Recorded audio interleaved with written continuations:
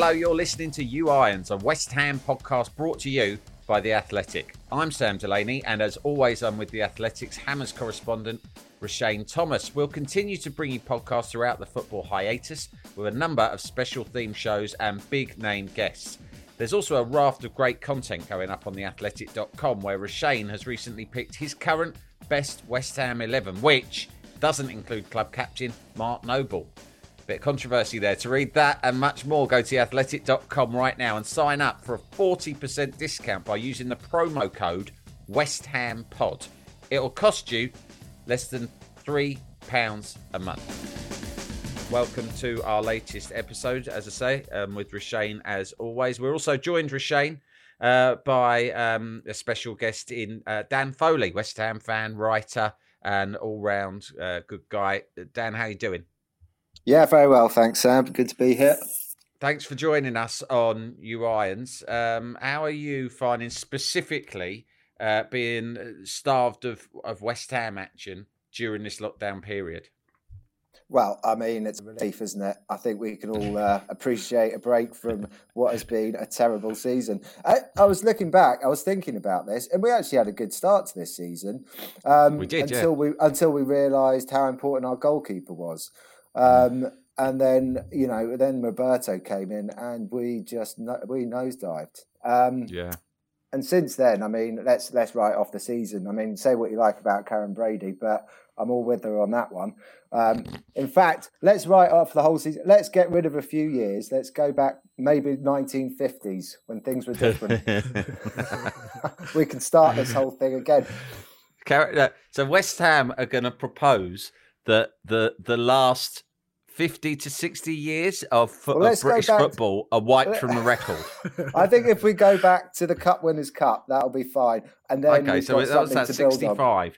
Yeah, I'm happy with that. If we can continue building from 65 onwards under Ron Greenwood, then who knows what the alternate reality might be for us. At the very least, let's get rid of VAR. Let's use this to pretend that never happened. Roshane, obviously you're still working and writing about West Ham pretty much every day on The Athletic. Are you spending any time looking back on nostalgia and archive? Because I've been doing quite a lot of that on YouTube. It's funny how I don't miss the current West Ham team at all. It's just freed up time for me to watch old West Ham teams that I preferred. Yeah, you know what? I actually watched highlights of West Ham versus Everton in the year 2000. And it's that game where Di Canio had a great chance to score, but he actually he turned it down because Paul Gerrard was down on the floor in agony because his knee was hurting. So I watched the highlights of that back. Yeah, what an absolute bastard. That is what I thought. When I saw it, I just thought, you bastard, Paolo. What on earth are you doing? I thought to myself, that's all about you. It's because everyone's always slating you for diving, right? Which was all people said about Di Canio at the time, which did used to wind me up because, as far as I was concerned, he was the most skillful player in the Premier League during that time.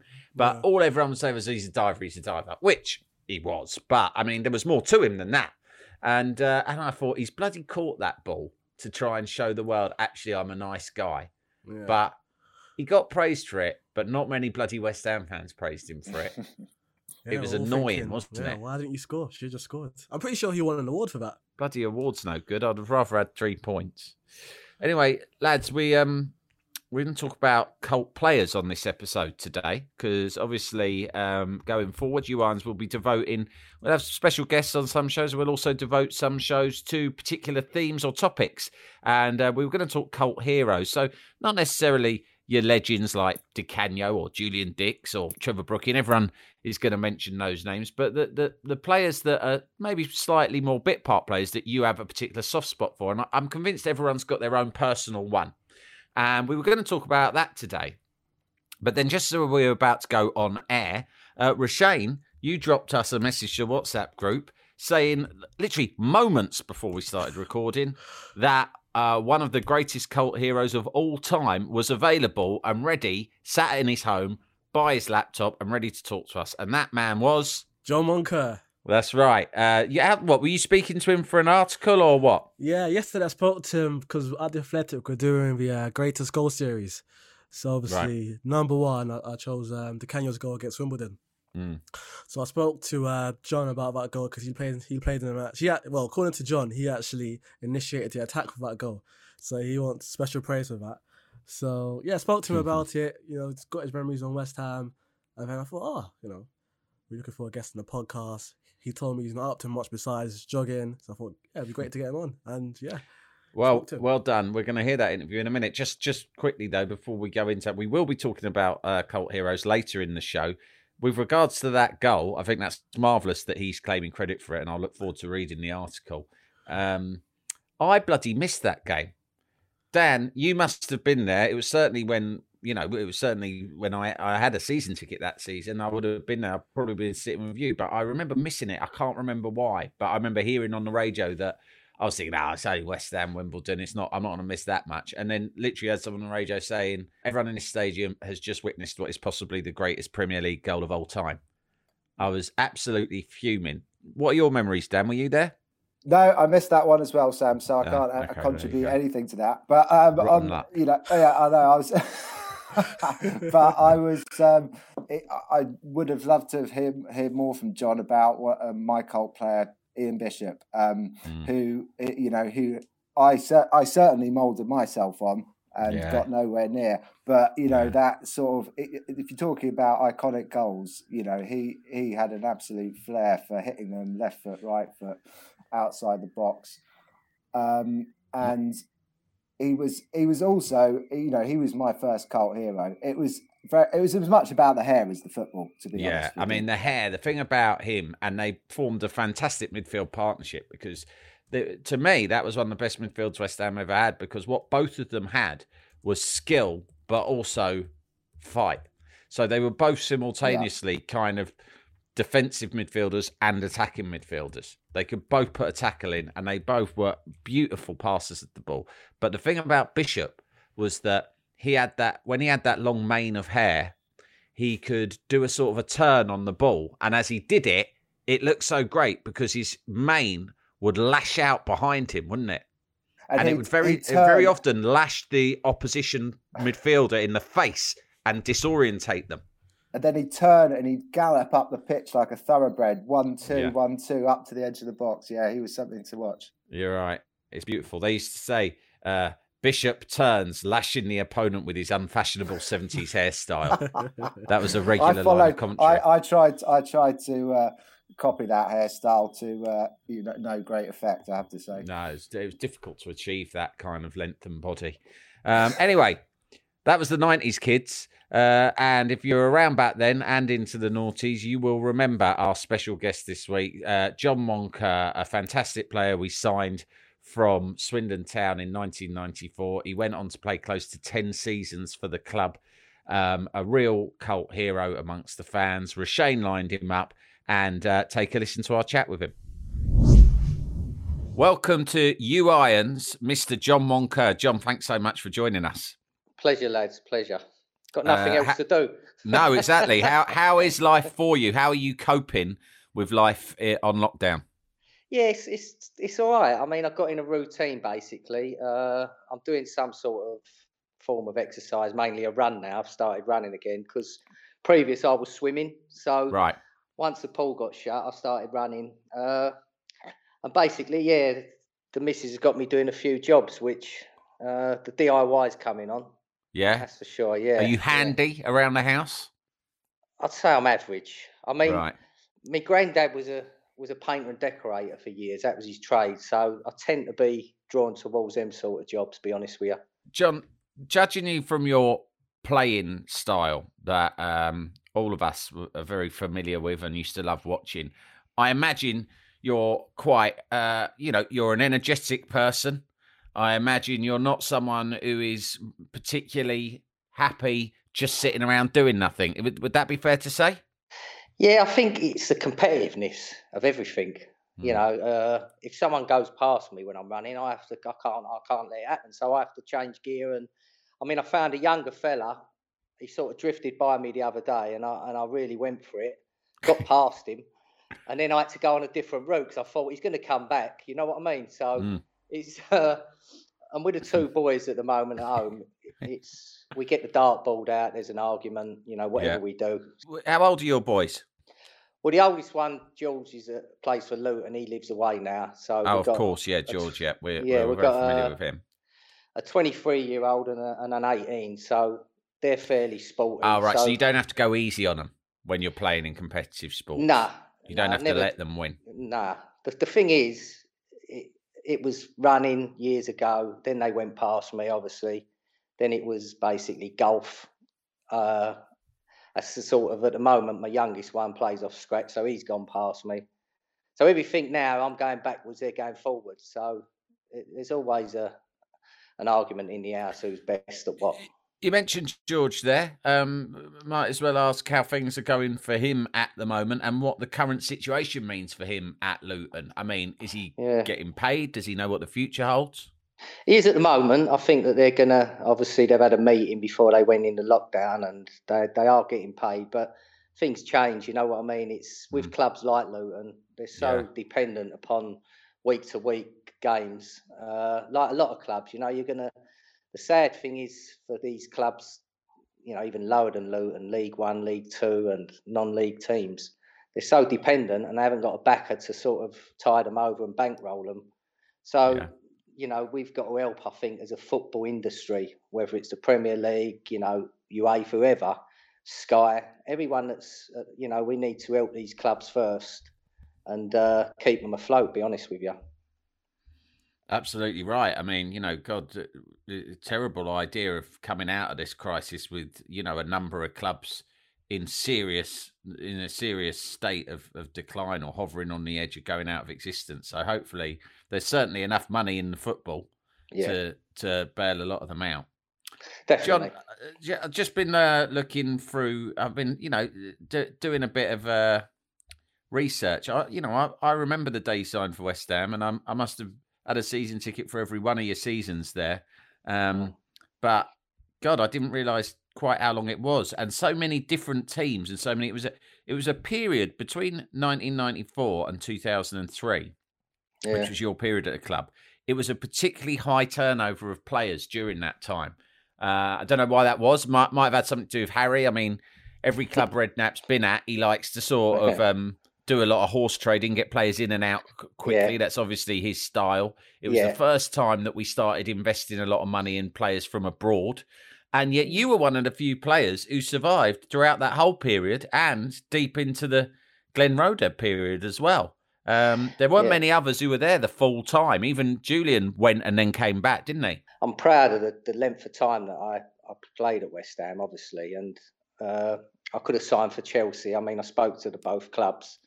And who knows, look, Chelsea become a club that had a lot of money behind it. But who knows, would I have been there when it all started, you know, happening and they was getting into Europe? No one knows. So I was proud of the time I had at West Ham. And to be honest, it was a fantastic time for me. You know, I saw, as you say, so many changes, turnover of players. Got a lot of good friends there that, you know, become my friends over a period of time. And we went from really a relegation threatened team the first couple of years I was there to probably a team that, I think it was 98, we got into Europe. And then the year after, we come fifth. So we become a real, I would say, top half team with the likes of signings that Harry made, which were gems in terms of Di Canio and Sinclair and players like that, although he made quite a lot of duff ones as well.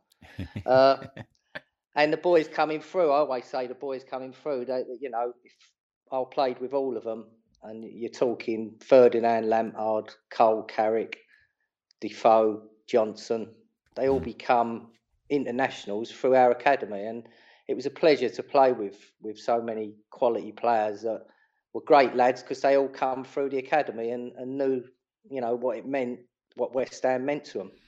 What were their characters like when they first came through and started training with you lot in the first team? I mean, you know, we're led to understand that in those days in particular, the senior players would, you know, you'd give a lot of stick. There was a real rites of passage to the youngsters. So presumably you dished that out to likes of Rio and Frank when they first came in. Well, I'll be honest with you, and you know, I speak to Frank now on the odd occasion. We was brutal with Frank. I mean, me included. I don't deny that. And I think that it was a fact that you knew he was coming through and he was a player that was eventually going to take your place or try to. And it wasn't in a nasty way. It was just in learning the trade. And I think his dad, who was coach at the time, he quite liked it because he saw it as character building. So there was no sort of, when you played with them and you was out on the park, you was definitely on their side 100%.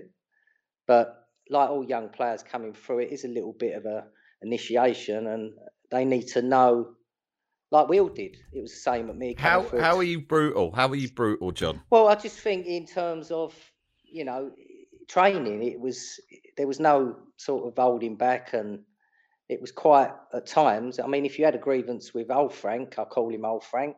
Sometimes you take out on young Frank. I mean, oh my God! It was all within the rules. And listen, I've got utmost respect for him. But as I said, I remember training as a youth player, coming into the first team at Tottenham, and Graham Roberts kicked me all over the park. And I think it just perhaps it's the way that you was brought through. Do you feel that you played any part in what Frank Lampard became, in as much as, you didn't give him any breaks, you didn't give him any let up? Do you think the way in which you may have made him stronger? No, I think definitely. Not only me, like the whole, the lads there at the time. So, John, just touching on young players during your time at West Ham, were you also hard on Joe Cole? All the young lads learned what it was like from an early age, what was required at the club to get in the first team and play alongside these players. So I don't think it's too different any other club. And listen, at the end of the day, as I said earlier, once you're out there and you're with them, you'll fight 100% for them. So, and we all got on great at the end of the day. It's just the way it was. John, what was your friendship like with Samassi Abou and Florian Radicchio? I loved Abou. I thought he was a real character, a funny lad. He was different in terms of, you said Radicchio. I would say he wasn't a strong character. That was the only thing that I think let him down. Very quick, off the shoulder, good player. But he couldn't adapt to the West Ham way. And I think probably it didn't suit his character. Where Abou loved it, he bought into it, and, he loved the crack, he loved the lads. And a lot went on in them days that, in terms of going out drinking and whatever, that don't go on now. So it was the culture then, Mischief. General mischief. General mischief's a good way of putting it. Let me ask you this then. There was periods, like you say, certain teams that you were a member of, where you look at the quality and, we weren't far off the quality of the very top sides. When we had yourself, we had and Trevor Sinclair and Joe Cole and Steve Lomas in midfield, and you had Di Canio up front, and you might have had Rio or Julian at the back. These were, this is a very good set of players. Let me ask you, if we didn't also have that reputation for being a bit of a, what you might call a party club, right? Because you were good players, but also a lot of you had big reputations for being, let's say, maverick. Do you think if that side of the game was a bit more like it is today, a bit more professionalised and a little bit stricter, that we could have gone on to do something really special? Yeah, I do. I looking back, you always, right now, you're a little bit more experienced in obviously how the game's changed, and probably since I've retired, it's changed immensely, especially with the foreign coaches coming in and whatnot. And I do think that that group of players, them names that you've mentioned, I mean, some fantastic names there. If we was all, even 10% more professional as individually, listen, we didn't do things. We trained hard, we worked hard, we played hard. But I think if there's, certain things with your diet and obviously the sports science aspects of it all, I do think that we would have all improved. There's no doubt. And, if you put 5% on each player, there's a team there, I reckon, a squad there that could have easily got into Europe, no problem. Yeah, John, I think I'm right in saying you used to watch West Ham before you played for them. What was it like, that first experience of coming out? As a fan, you dream of that stuff. What's it really like doing that?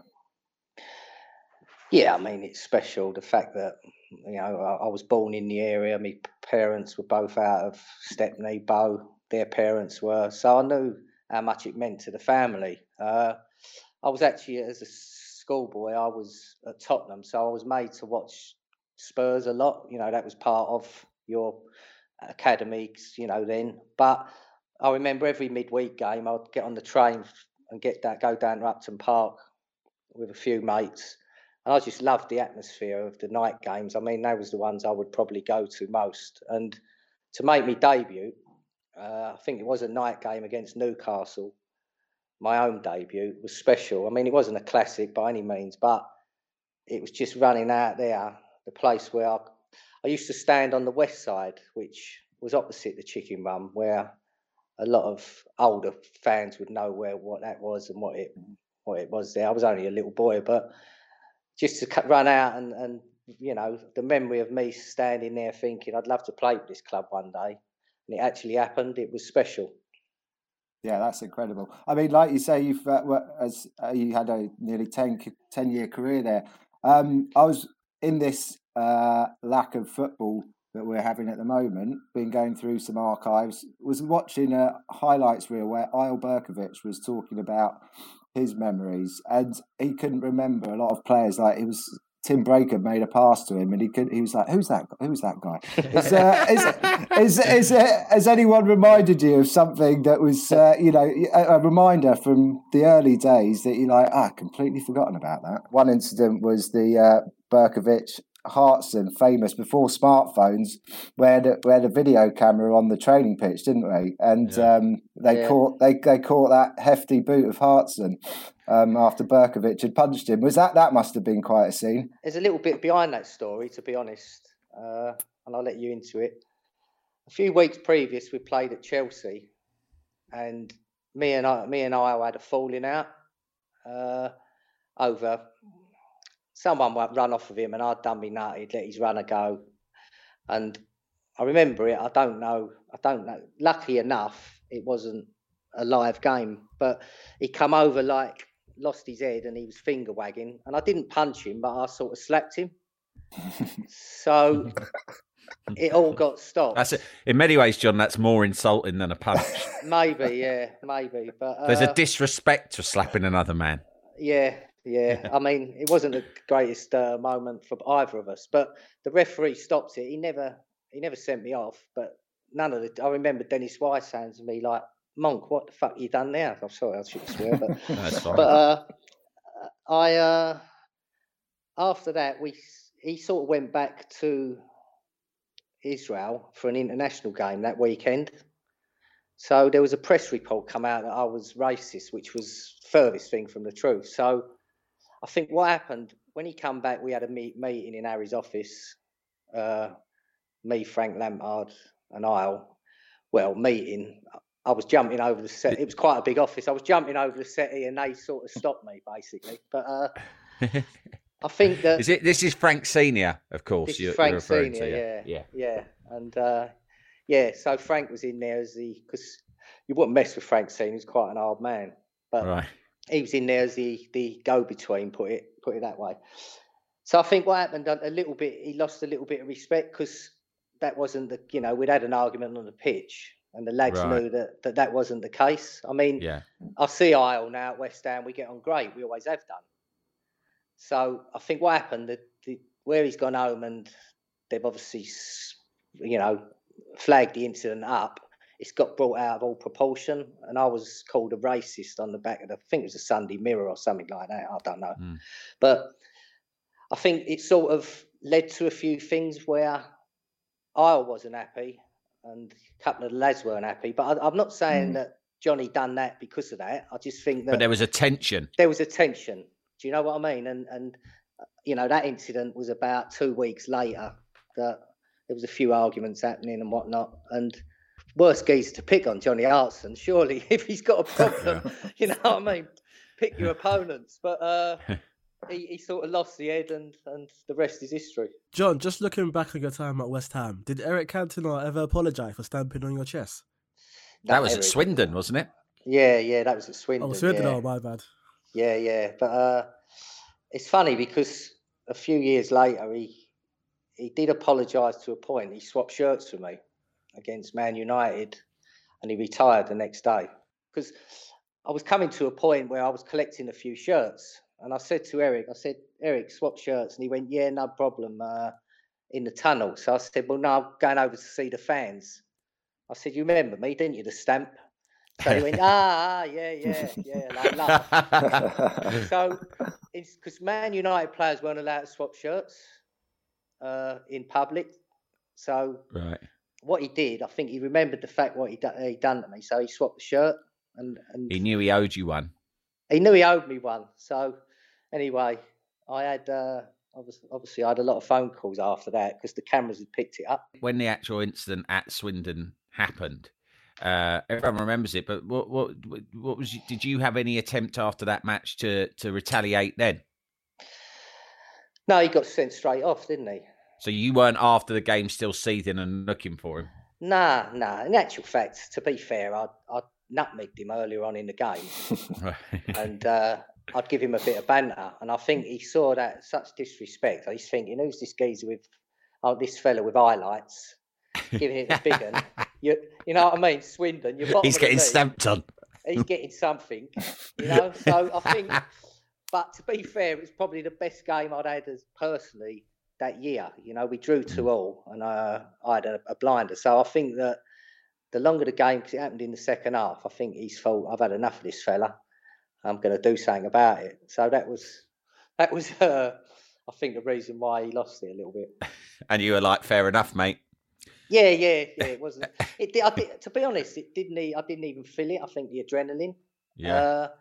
I did have a crack in the rib, but that was later. But you don't, because of the magnitude of the game and what was happening. It didn't really affect me until afterwards. Just before we let you go, John, let's talk about the current side. We were still in a precarious position when the season got stopped. What were your feelings? I know you're over there a lot and you see a lot of our games. What were your feelings about our chances of survival under Moyes? I think it definitely improved, especially the last 2 or 3 performances. I think before then, we was all getting really worried. We had obviously that backlog of really tough games. I think the lowest point for me was the Man City game, where you're just thinking, look, although it's Man City, we didn't even look like getting over the halfway line. And I just thought as a squad, we looked really sort of down in terms of the morale. That's the big thing. See, players are only going to perform to their best if they're confident and they've got a good team spirit. And when you're in a relegation battle, and I've been in 2 or 3 at West Ham, I think that's the one thing that you need. And that returned. The Liverpool performance was good, and then we ended up getting a good win against Southampton. So I think the signs were really good, and this break will help us either way. I do think we're good enough, without a doubt, as a squad to stay up. And I think that David Moyes will bring in that mentality and that team spirit that's needed in any relegation battle, don't matter how good your players are. 2 players, just your brief opinions on. Firstly, Nobes obviously has been a great leader, not dissimilar in style to yourself, in fact, in that, you know, he can pass the ball beautifully, but he's also got that tenacity about him. He's a hard man to replace. How much longer do you think he's got as a first team regular? Well, I think it's, you know, every season we sort of say this about him, but when he plays, he makes the team tick. His experience is invaluable. As you say, he's a technically good player on the ball, and he gives you that carrot, that fight, and them tackles and stuff that other players look round and think, look, it's the example. And as we spoke about earlier, as players coming through, he sets the example. He sets the bar, what you need in terms of mentality and, you know, work rate and whatnot. So he will be a big miss when he sort of finally finishes a regular, you know, as a regular. But we've got enough players, I think, in the squad to sort of get by and replace that. I think that the boy we've signed, I forget his name, who's come over, Souček. I think he looks a real good signing. I think he can handle the ball and he's got great legs and he gets in the box. And with Declan Rice, we've got, you know, a future wouldn't say world star yet, but he's going that way. I think. You think he's got that potential? I think he's got the potential to be, an England regular, definitely. Do you think he's going to stick around? Realistically, in this day and age, do you think whether we stay up or go down, do you think we got a decent chance of holding on to him next year? That's the struggle, mate. Listen, it's always been the same, innit? When we spoke about the players earlier that come through, every one of them went. If we could have kept hold of them, would have been fantastic. But the reality is, they're going to want to go to a Champions League club. They're going to want to better themselves. So you're very rarely going to get someone that's stayed about as long as I did now. Perhaps because I weren't good enough to go anywhere else. But did you ever get many offers during your 10 years? Did you get many offers to go elsewhere? I knew Arsenal wanted me. That was a definite. I got tapped up. It broke down negotiations. But then I could have gone to Bolton and QPR for more money, and I didn't want to go. It was later, a little bit later on, but they were two clubs that wanted to sign me, and the sort of clubs were going to agree. Well, they had agreed, and Harry come and said, "Look, we've got this," and I didn't want to go. So I think, look, at the end of the day, it's a bit like Noble. You get to a point, you think, why would I want to go when I'm playing for West Ham? Great. Yeah. What a lovely sentiment. A great sentiment to end it on, John. It's a real pleasure and an honour to speak to you. Genuine club legend and a hero. Thanks ever so much for your time and keep well. Cheers. Thank you, lads. Cheers. Thanks to our good pals at beer52.com. You have the opportunity to sip 8 delicious, painstakingly sourced craft beers from around the world. All you need to do is go to beer52.com/irons and pay the postage of £4.95. And, as if that wasn't enough, as a listener to You Irons, you'll get 2 extra free beers. Beer 52 are beer pioneers. They travel the globe to find the best and most interesting beer from the very best craft breweries. They are now the world's most popular craft beer discovery club. Each month, Beer 52 deliver a case with a different theme. Themes have included Germany, Korea, Belgium, South Africa, California, New Zealand, and many more. As an independent UK company, Beer 52 are also passionate about the UK craft beer scene. The beauty of Beer 52 is that you can leave any time. The power is in your hands. Your case will also include the award-winning craft beer magazine, Ferment, and a beery snack is thrown in as well. Just go to beer52.com/irons to get your case free. And don't forget, right now, You Irons listeners get 2 extra free beers. What a guy. Brilliant reliving those times. I mean, happy memories of that era, right, Dan?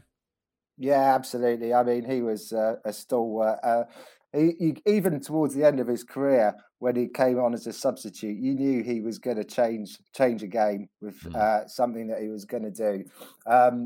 He still put it about right towards the end, and he had some great moments, great times with the clubs, and that period, like you said, was an incredible transition back from '94 to 2003. What some incredible times during that period of West Ham teams that were so close yet so far. I consider it a golden era. People say, there's so many people. I'm always astounded by the number of West Ham fans I talk to who have a real dislike or contempt for Harry Redknapp and his era at the club. Because to me, it was a golden era. The players, the game. If you talk about the most memorable moments as a West Ham fan, the generation of youth team players that we talked about there with John that came through. I mean, unprecedented, not just at West Ham, but anywhere. People talk about the class of '92 at Manchester United. They made a whole bloody film about them. But our class of, I suppose you'd say, I think it was about 96, 97, which was when 2 consecutive youth teams graduated into the first team. So you had Rio and Frank's generation, followed by Carrick and Cole's generation. And then also came Johnson and Defoe along the way as well. I mean, that was Tony Carr brought them through. He said he was watching the 2010 World Cup in South Africa And he said more than half the team were players that he had nurtured through West Ham's youth system, who were lining up for England in the World Cup. John Moncur played through all of that. These were golden times. I've always been surprised by the level of sort of cynicism there is about Harry Redknapp and Roshane. Do you find that from fellow Hammers? Yeah, and also last summer I interviewed Harry for the like a feature piece on the Intertoto Cup. And when I was speaking to him, he was like, if we hadn't sold Lampard, Glenn Johnson, Defoe, and others, like he's adamant West Ham would have won the Premier League. Yeah. So I agree with him on that. And yeah, like other Hammers are like, if that team didn't break up, we could have been so successful. You have to remember, under Redknapp, we finished 5th. So a great shame about we couldn't build the momentum. So that's the only great shame under the Redknapp era. Yeah, I've got great memories of that entire era. Well, it's been a great show. We weren't expecting it to be a John Moncur special, but it has been. We were going to talk about cult heroes. I think that fits in because John Moncur definitely was one of those. But we will carry that on to a future episode. So if you want to get in touch with us, probably the best way is to tweet me at DelaneyMan or Roshane at Roshane Sport with your nominations for your personal cult hero. So, like I say, we don't want your Brookins or your Bonds or your Dicks or your DiCanios. They're more what I would class as bona fide club legends. We've already heard Dan's was Ian Bishop. Roshane, got anyone in particular, sort of more kind of unusual player who you've got a soft spot for? It's a bit left field, this one, but a player who I really have a soft spot for, or I had rather, is George McCartney. Oh, the left back. The left back, that's who I have a soft spot for. And he had 2 spells at the club, didn't he? Yeah, 3. 3 if you factor in his loan spell, but 2 in total. Oh, he came back a 3rd time. Wow, that's amazing. 3rd time. He loved us so much, you had to come back for a 3rd time. And is that why you love him? Because he came back 3 times? I don't think there's any other, I can't think of another player who's done 3 separate spells. Exactly. I was just thinking about like good left backs we've had at the club, and obviously we currently have Masuaku and Cresswell. And I was thinking about like the last time we had like a really good like fullback. I was thinking, George McCartney, and he was good for us. He wasn't like a rubbish player or anything. So that's why I have a soft spot for him. Okay. Well, mine is, I've got a few, but I think my favourite memory is of a young Portuguese kid who came in the 90s called Hugo Porfirio. And we signed him on loan from Sporting Lisbon. And this was in the days where it was still a bit of a novelty for West Ham to get in foreigners. I mean, we'd had a few during that era. I'd never heard of him. And I went and watched him. I think he was playing against Forest. And he was absolutely like a skillful player. Like, I don't know if you remember Paco Diaz from Roy the Rovers, but he was Manchester Rovers' maverick Spanish winger. And Roy the Rovers had taught me that all players from Iberia were maverick, talented, and favoured things like back heels and nutmegs. And that's exactly what Hugo Porfirio was. I mean, he absolutely lit up Upton Park on his debut. And I said to one of our pals, Dan, I said to our pal Neville at the time, I'm never talking about any other subject again other than Hugo Porfirio. That's how obsessed I was with the kid. But unfortunately, I think he scored about 4 goals for us in total over about 20 games and disappeared. But I've never forgotten him. Do either of you have memories of him? Well, yes, when Redknapp really went in for... He rolled the dice with foreigners at that stage, didn't he? Yeah. We had a few. Do you remember Darney? Who's another Portuguese? What a most beautiful man to have ever played for West Ham. Indeed. Obviously Raducanu was mentioned earlier. Boogers, we shouldn't forget. And Paulo Futre, of course, the Portuguese Maradona. Good times. Well, look, those are our cult heroes. In the meantime, just tweet me at DelaneyMan or Roshane at Roshane Sport with your cult heroes. We'll be back next week with another special. Dan, thanks so much for joining us today. Pleasure, thank you. Roshane, keep it real, and we'll speak again soon. Sure thing, Sam. And remember, ladies and gents, there's only one Samassi Abu.